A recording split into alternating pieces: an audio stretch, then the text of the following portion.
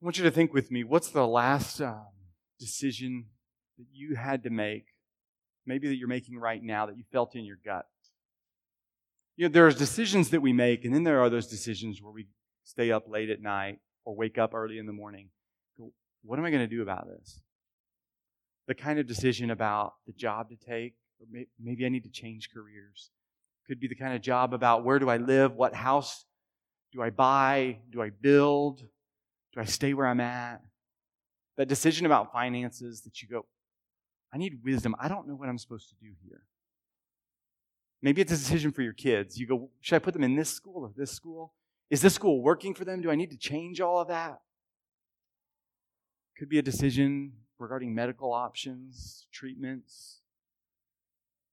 We all have those kind of decisions that to somebody else, they might just, oh, well, yeah, you should do this, this, and this. But when we're in the middle of that situation, we feel it in our guts and go, what am I going to do now? Where am I going to go? God, can you give me wisdom? We're starting a series this week called Wisdom and Folly. We're going to be walking through Proverbs 1 through 9, and it's an awesome section because it's about those gut-level decisions that we go, oh, I don't know what I'm supposed to do. I don't know which road to take. I don't want to make the wrong decision and end up so far down this road, and I don't know where to go, how to get back, how to untangle myself from this big mess. Proverbs 1 through 9 is so awesome because it's not just a collection of nice, pithy sayings that we can put on the wall, but they all hang together, helping us navigate those roads of wisdom and folly. Not just one decision, but in decision after decision after decision. So go ahead and turn with me to Proverbs chapter 1.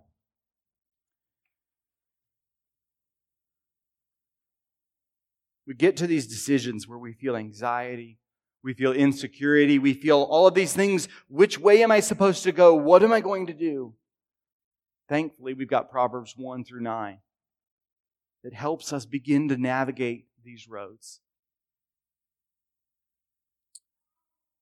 And what I want to show you here today, I want to show you here starting in Proverbs chapter 1, verses 1 through 33, that wisdom is a call to turn away from destruction to security and ease. Wisdom isn't just about making right decisions and doing good things. Wisdom is actually, no, avoid destruction, go in the way of security, go in the way of ease. So I want to begin right now in Proverbs chapter 1, verse 1. The Proverbs of Solomon, son of David, king of Israel, for gaining wisdom and instruction, for understanding words of insight, for receiving instruction in prudent behavior, doing what is right and just and fair, for giving prudence to those who are simple, knowledge and discretion to the young. Let the wise listen and add to their learning, and let the discerning get guidance. For understanding proverbs and parables, the sayings and riddles of the wise. And here's the key verse, verse 7. The fear of the Lord is the beginning of knowledge, but fools despise wisdom and instruction. Listen, my son, to your father's instruction, and do not forsake your mother's teaching. They are a garland to grace your head and a chain to adorn your neck. Let's pray. Father, as we open your word, give us your wisdom, wisdom that is from above, so that we can walk with you, walk before you. In Jesus' name, amen. What we find here in Proverbs chapter 1 is this invitation. Turn away from destruction and instead choose security and ease. And what I want to show you here is 3 steps to turning from destruction to this security and ease. 3 steps. Verses 1 through 9 call us, recognize your need for wisdom. Recognize your need for wisdom. Proverbs can create a lot of confusion because we can select little verses and go, is that really true? So ultimately, what is Proverbs and how does that work in recognizing our need for wisdom? Proverbs is a word that means comparison. It's essentially these comparisons that help us kind of chew on some aspect of truth, pointing us toward the truth, not defining it in every situation. We have to get this idea that Proverbs are a comparison that points us towards the truth, but doesn't just lay out every decision in front of us. It gives us this idea that wisdom can be taught. It's not just something that you have. Whether you're young, you don't just get it because you're old. It's actually something that can be taught to the young and something that the old should seek out. And we specifically have to remember that these aren't legal guarantees from God. You've probably heard proverbs like, train up a child in the way he should go, and when he is old, he will not turn from it. Some of you guys go, but I've had children running from God. And so we have to remember, these are actually not legal guarantees. If you just cross all of your X's and dot all your I's, then you're going to be okay. Proverbs are comparisons that are meant to guide our choices, not guarantee the outcomes of things for us. And so here in verses 1 through 9, with this idea, these are comparisons pointing us toward the truth, not defining it technically in every circumstance. Proverbs invites us to recognize our own need for wisdom. Verses 2 through 6 lay out who needs this? Who needs wisdom? It's the ones who need wisdom and instruction. It's those who need to understand words of insight. It's those who need to know, how do I behave? Verse 3 says prudent behavior for doing what is right and just and fair. Maybe your translation there says righteousness and justice. Proverbs aren't just about making skillful decisions, but there's an element of righteousness and justice. And those of us that long to do right, long to want to do right, Proverbs is for us. It's for those that are wise. Let the wise listen and add to their learning. Let the simple gain prudence. Let the wise listen to their learning. So it's for the wise and it's for the simple. But here in verse 7 is really the beginning of the book of Proverbs. So we know everybody needs wisdom, whether they're simple or wise, whether they're young or whether they're old. All of us need wisdom. But verse 7 says, the fear of the Lord is the beginning of knowledge. Wisdom starts with the fear of the Lord. What does the fear of the Lord mean? Is the fear of the Lord like terror? Does that mean that I'm like scared when I'm in the presence of God? We have to start with being terrified.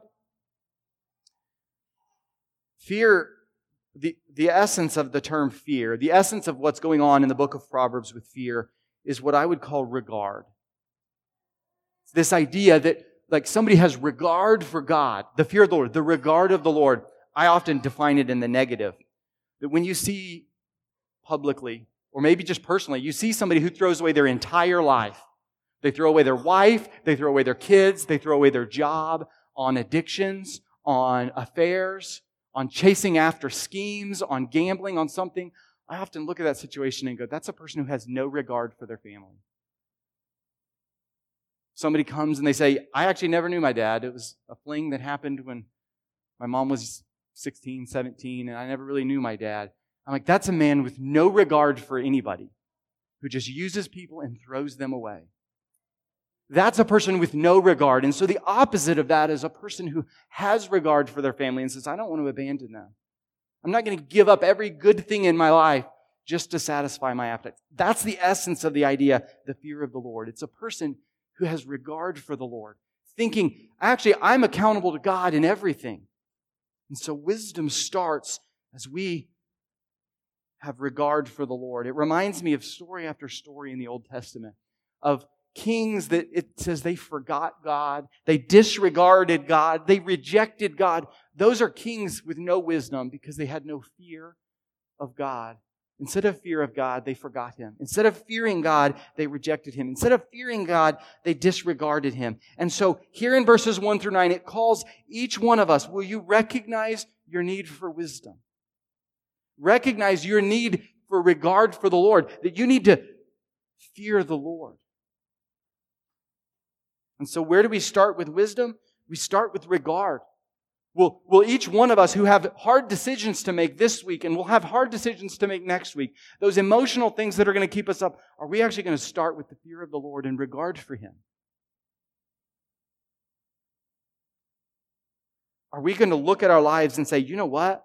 I'm not okay on my own. I actually need God's wisdom. And so I'm going to seek God's wisdom. It is a dangerous place to need wisdom and not know it. And here in verses 1 through 9, it says, recognize your need for wisdom. And start with regard. Start with fear.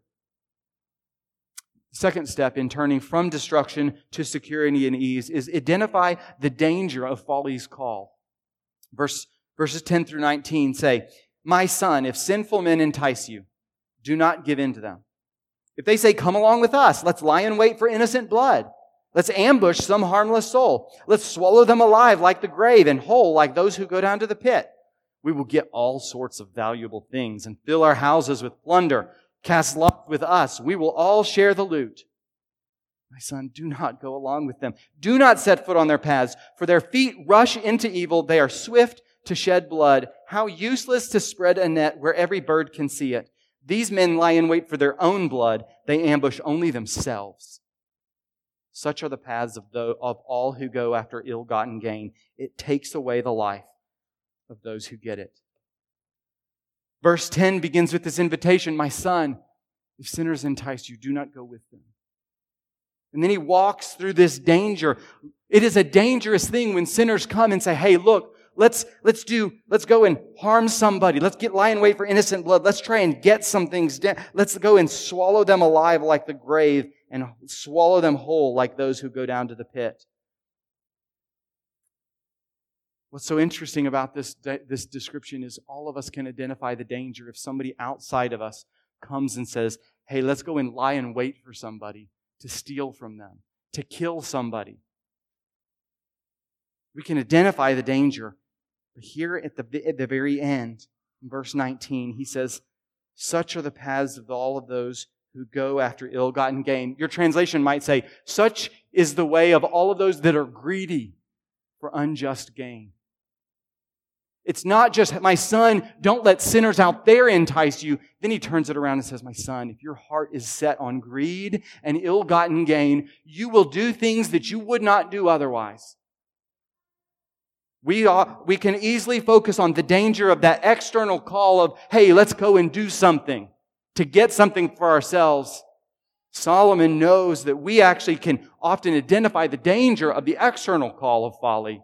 But then he turns it around and says, inside, when your heart is set on greed and unjust gain, when your desire is for things that do not belong to you, you will go off in roads that you would never go in otherwise. And so the danger of folly's call is that, yes, sometimes it's outside of us, but it's also inside of us. We would recognize it if the invitation was loud and blatant on the outside, but such is the way of all of those who are greedy on the inside. The internal threat is the more dangerous one because it starts here, and I can't blame anybody else. And so the danger of folly's call is that we would just be warned in every situation where we have to make a decision. Oh, somebody else might entice me to do something wrong. But folly actually calls to me from the inside in every decision. Every time I face a decision, there's actually a part of me that can be set on things that God has called me not to do or not to love or not to chase after. It's the heart and the motive that is part of the danger of folly's call. When I was a personal trainer, I'd spend hours, every week, every month with clients. And so I'd get to know their lives and their stories. And one of them, he was a hospital administrator, but he had been an ER nurse. And he told me about what it's like to be an ER nurse and the decisions that they had to make and the way that those things worked. And he told me that the way that an ER nurse and an ER doctor are different from your family practice or your general practice doctor. He said that if you go to your regular doctor, you set an appointment, it's later this week or it's next week or it's next month, and you go in and you say, hey, I'm having some kind of an issue. There's some kind of a burning in my chest. What is it? And he said a general practice doctor and a family doctor starts with what is most likely here. 80%, 90% of that kind of an issue. He'll go, it's probably heartburn. Let me give you some heartburn medicine and we'll see what's going on. And if that doesn't take care of it, and then he'll go to the next 5% or 10% of the issues. And then if that doesn't fix it, he'll keep narrowing it down farther and farther. Because a general practice doctor, where you have to schedule your trips in there, they just start with what's most likely. And then they work their way down the list from there. He said, but if you go into an ER where you don't have an appointment, you just show up and you say, I have a burning in my chest. An ER nurse and an ER doctor say, we're not actually going to start with what's most likely. We're going to start with what's most harmful. And so they immediately go into, are you having a heart attack? Because, hey, if you got heartburn, we've got time. But if you're having a heart attack, we've only got moments. And so he said the difference between the general practice and the ER is that one starts with, well, what's most common? We've got time. And one starts with what's most dangerous because we don't have any time. The reason I'm telling you that is that when it comes to Folly's Call, we have to be more like the ER nurse than the general practice doctor. We have to say, when I have a decision to make, there's going to be a part of me that is dangerous. And I have to start with what's most dangerous. That part of my heart that gets set on sinful things, wanting to go in sinful ways, and not just be like, well, we've got time, we can fix this. I'll steer the course a different way. We have to be like the ER nurse that says, there is a great threat when I have a decision to make. And the call of folly might be outside of me, but it also might be in my heart. So it's not just out there, but as you're facing hard decisions regarding your kids, your house, your job, your future, this week, your finances, the call of folly is not just out there, it's also inside. The call of folly is in our own hearts, and it is so dangerous. And so don't follow your heart. Instead, say, God, can you give me wisdom and help me identify those parts of me that will latch on to sinful things and lead me down roads I would know not to go down? That's the second step. Identify the danger of Folly's Call. The third step in turning from destruction to security and ease is respond to wisdom's correction. Verse 20 says, out in the open, wisdom calls aloud. She raises her voice in the public square. On top of the wall, she cries out. At the city gate, she makes her speech. How long will you who are simple love your simple ways? How long will mockers delight in mockery and fools hate knowledge? Repent at my rebuke, then I will pour out my thoughts to you. I will make known to you my teachings.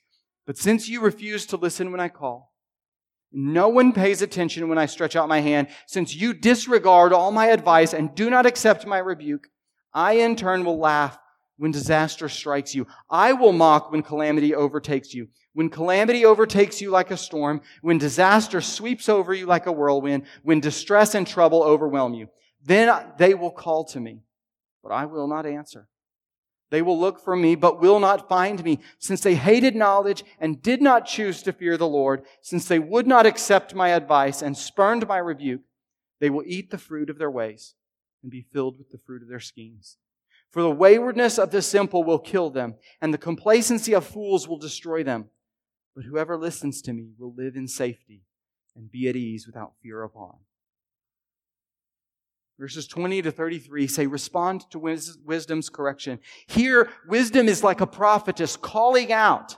It is this personification of wisdom, but more than that, wisdom in this moment becomes personal. It's not just, are you making right decisions, but you're actually dealing with God Himself.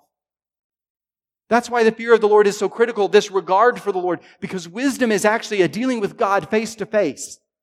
And what are we going to do with that? You see, in most of these verses, the response is, God, I'm going to turn away. God, I'm going to do my own thing. I'm not going to listen to your correction. I'm not going to listen to your reproof, because ultimately wisdom is proved in its crisis moment. Not when you're making your first decision, but when you're corrected. Here, Proverbs 1 says that wisdom is actually not about trying to get it right in the first step. It's actually when we screwed up, will we actually listen and bend our ears and turn our faces back towards God. And here, the call of wisdom says, will you listen? Will you turn? And the mocker just turns away and says no. Proverbs says that though that road is the road that leads to destruction, that's the road that we want to avoid, that turning away from God and from His direction. And verse 33 just really simply says, whoever listens to me will live in safety and be at ease without fear of harm. Wisdom is proved in that moment of correction. And when we're corrected, will we actually turn our ear and listen? It says that's the road that leads to safety. That's the road that leads to ease with no fear of harm. We have to remember, Proverbs isn't a series of promises, a series of legal guarantees. We all could come up with examples of people that in this life live with lies, live with deceit, using people with no fear of God. It reminds me of the story of Lazarus in the New Testament. You see, there's actually two stories. One, Lazarus who was raised from the dead, but Jesus also told a story about a rich man named Lazarus who never faced any judgment in this life. He rejected God, turned away from God, abused the poor, And it wasn't until he died that he actually faced any kind of judgment.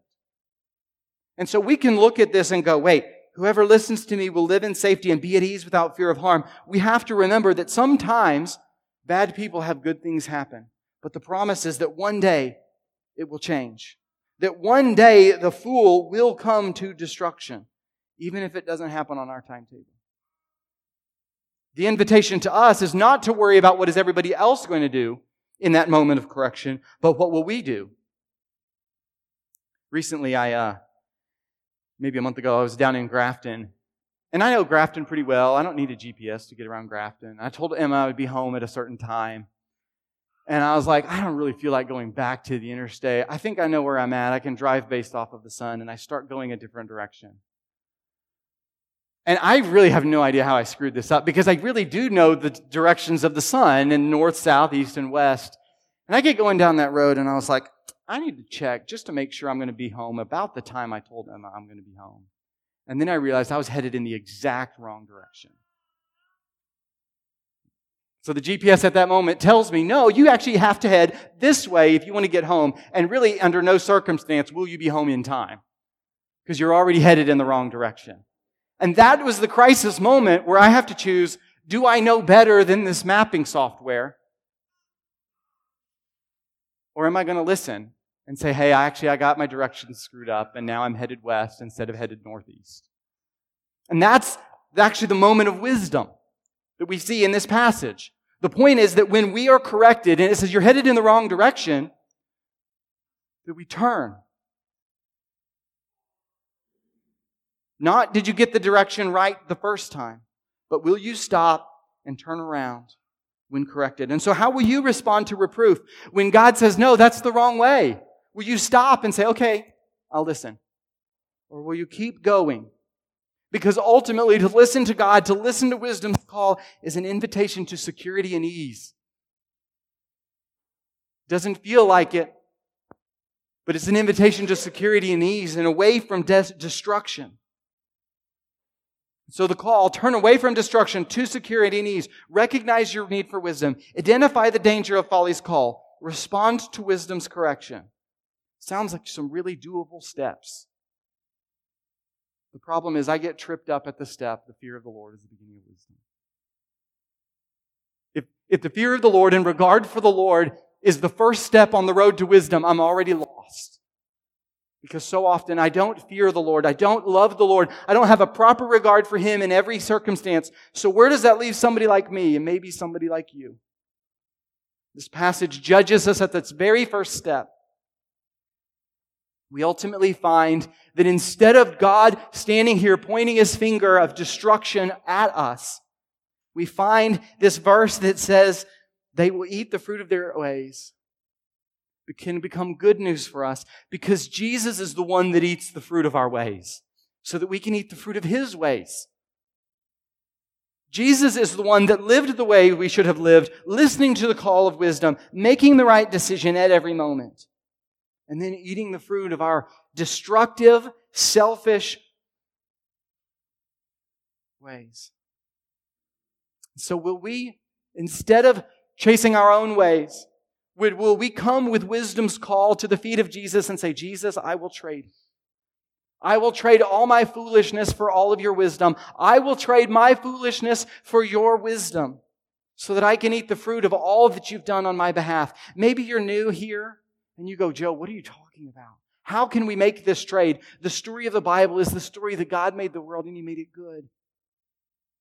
And He put Adam and Eve in the garden and He said, tend it and keep it, and you will be my little kings, and I will be the great king over you. And Adam and Eve said, no, we're going to go our own way. They reached this point and said, no, we're going in the way of folly, which will one day lead to destruction. And the Bible says that each one of us has done that, making that choice, walking in our own way. But instead of leaving us under judgment, instead of leaving us with the danger of our own folly, the Bible says that Jesus lived the life that we should live, died to the death that we should die, and was raised back to life so that we can make that trade. It's called a repentance and faith. Repentance of sin and trusting in Christ alone to save us. And so instead of being tripped up by the fear of the Lord, instead you can actually be set free here in the book of Proverbs to walk in the way of wisdom without fear of judgment through repentance and faith. If you have questions about that, grab the person that brought you. You can grab me during the singing. You can grab me after the service and say, I want to understand more. I want to know that I am walking in God's way of wisdom, starting with this prayed with Jesus. So the call is, will you turn away from destruction to security and ease? Imagine what that looks like in your house. You're still going to have hard decisions to make. You're still going to have those late nights and those gut-wrenching decisions. But imagine what it looks like when those decisions start with regard for the Lord. Imagine what that looks like when your family begins to make decisions starting with, we have regard for the Lord, and if He corrects us, we will gladly, with open arms, welcome His correction. Then the pressure's off a little bit, isn't it? The pressure's off a little bit if you don't have to get every detail right up at the front end. Knowing that wisdom's call is at the front end and at the middle and at the end. And we always get the invitation to respond to it.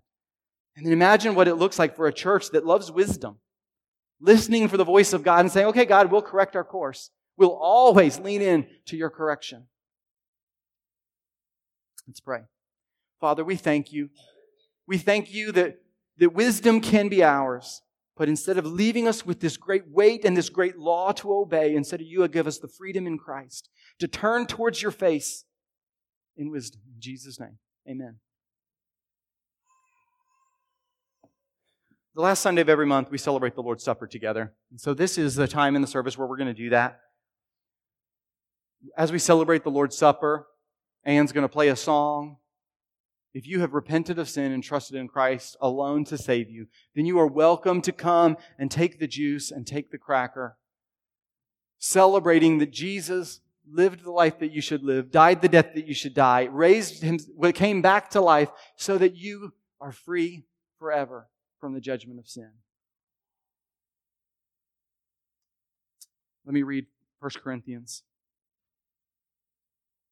Chapter 11 says, For I received from the Lord what I also passed on to you. The Lord Jesus, on the night He was betrayed, took bread, and when He had given thanks, He broke it and said, This is my body, which is for you. Do this in remembrance of me. In the same way, after supper, He took the cup, saying, This cup is the new covenant in my blood. Do this whenever you drink it in remembrance of me. For whenever you eat this bread and drink this cup, you will proclaim the Lord's death until He comes. Let's pray. Father, we do proclaim your death and your resurrection here in the Lord's Supper. In Jesus' name, amen.